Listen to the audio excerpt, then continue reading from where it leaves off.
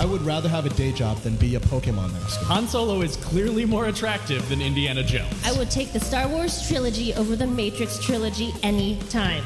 The Legend of Zelda versus Super Mario. Who's better in bed, Jafar or Gaston? And would Thanos masturbate with the Infinity Gauntlet or not? Every week, Nerd Rage The Great Debates brings you the funniest comics, writers, and podcasters to settle some of geekdom's most divisive topics. Find us on Spotify or wherever you find podcasts.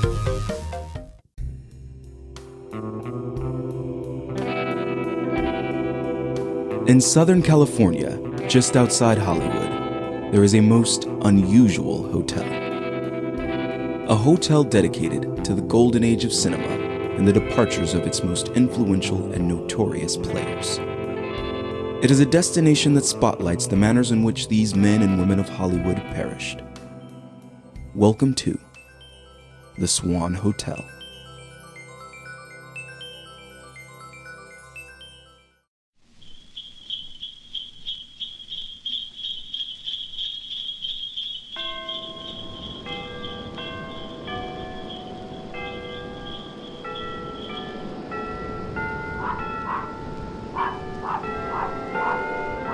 Some of Hollywood's giants walked on 4 legs instead of 2. They barked and purred their way to stardom and left an undeniable and unparalleled footmark. Make that paw mark in the backlogs of Hollywood lore. And on this special evening of mirth and cheer, we find ourselves at the door of room 212, a festive chamber which offers just such a tale.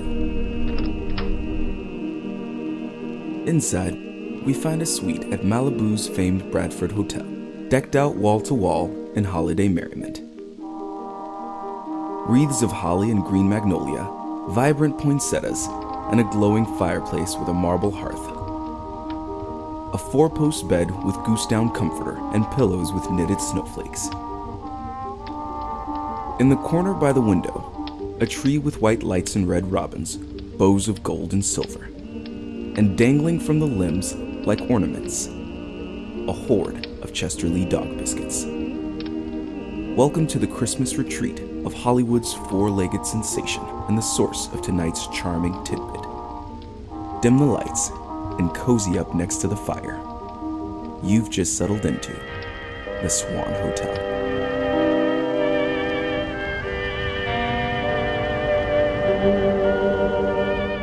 Just a short drive down the hill from the Swan, you'll find a cheap salon on Hollywood Boulevard. And outside on the sidewalk, a lonely star with 2 paw prints and the engraved name, Maddie. A Scottish Terrier, Maddie wasn't the most celebrated or even the most recognized dog in Hollywood. In fact, most of the time, passers-by would simply pass right by, without even as much as a glance Maddie's way. But if they heard Maddie called by her stage name, why every head on the block would turn, and a surge of camera flashes, wrinkled faces, and cutesy-wootsies would ensue. You see, Maddie was the little dog who played the popular fictional dog Daisy in the 1949 classic under the same name.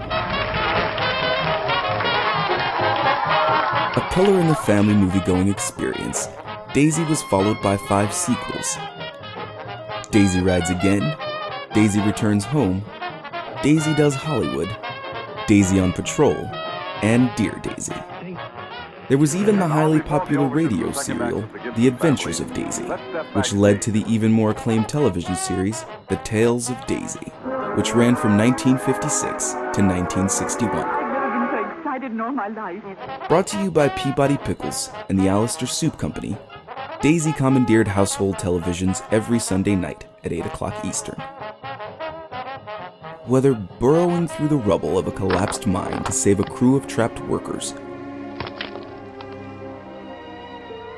or comforting a heartbroken Lily when the cute boy from school stood her up Friday night, Maddie, that is, Daisy, riveted and warmed audiences from coast to coast. They took her in each week and treated her like family. Her last public appearance was in 1962 on The Cal Merritt Show, at the age of 14. Direct from New York City, it's the Cal Merritt Show. And here's the man of the hour, Cal Merritt! Now, say, Donnie, and we have a special treat for all those boys and girls out there. How's that, Cal? Well, sitting backstage is one of the biggest pooches in television. Would you like to see who it is? Go ahead, boys, bring her out.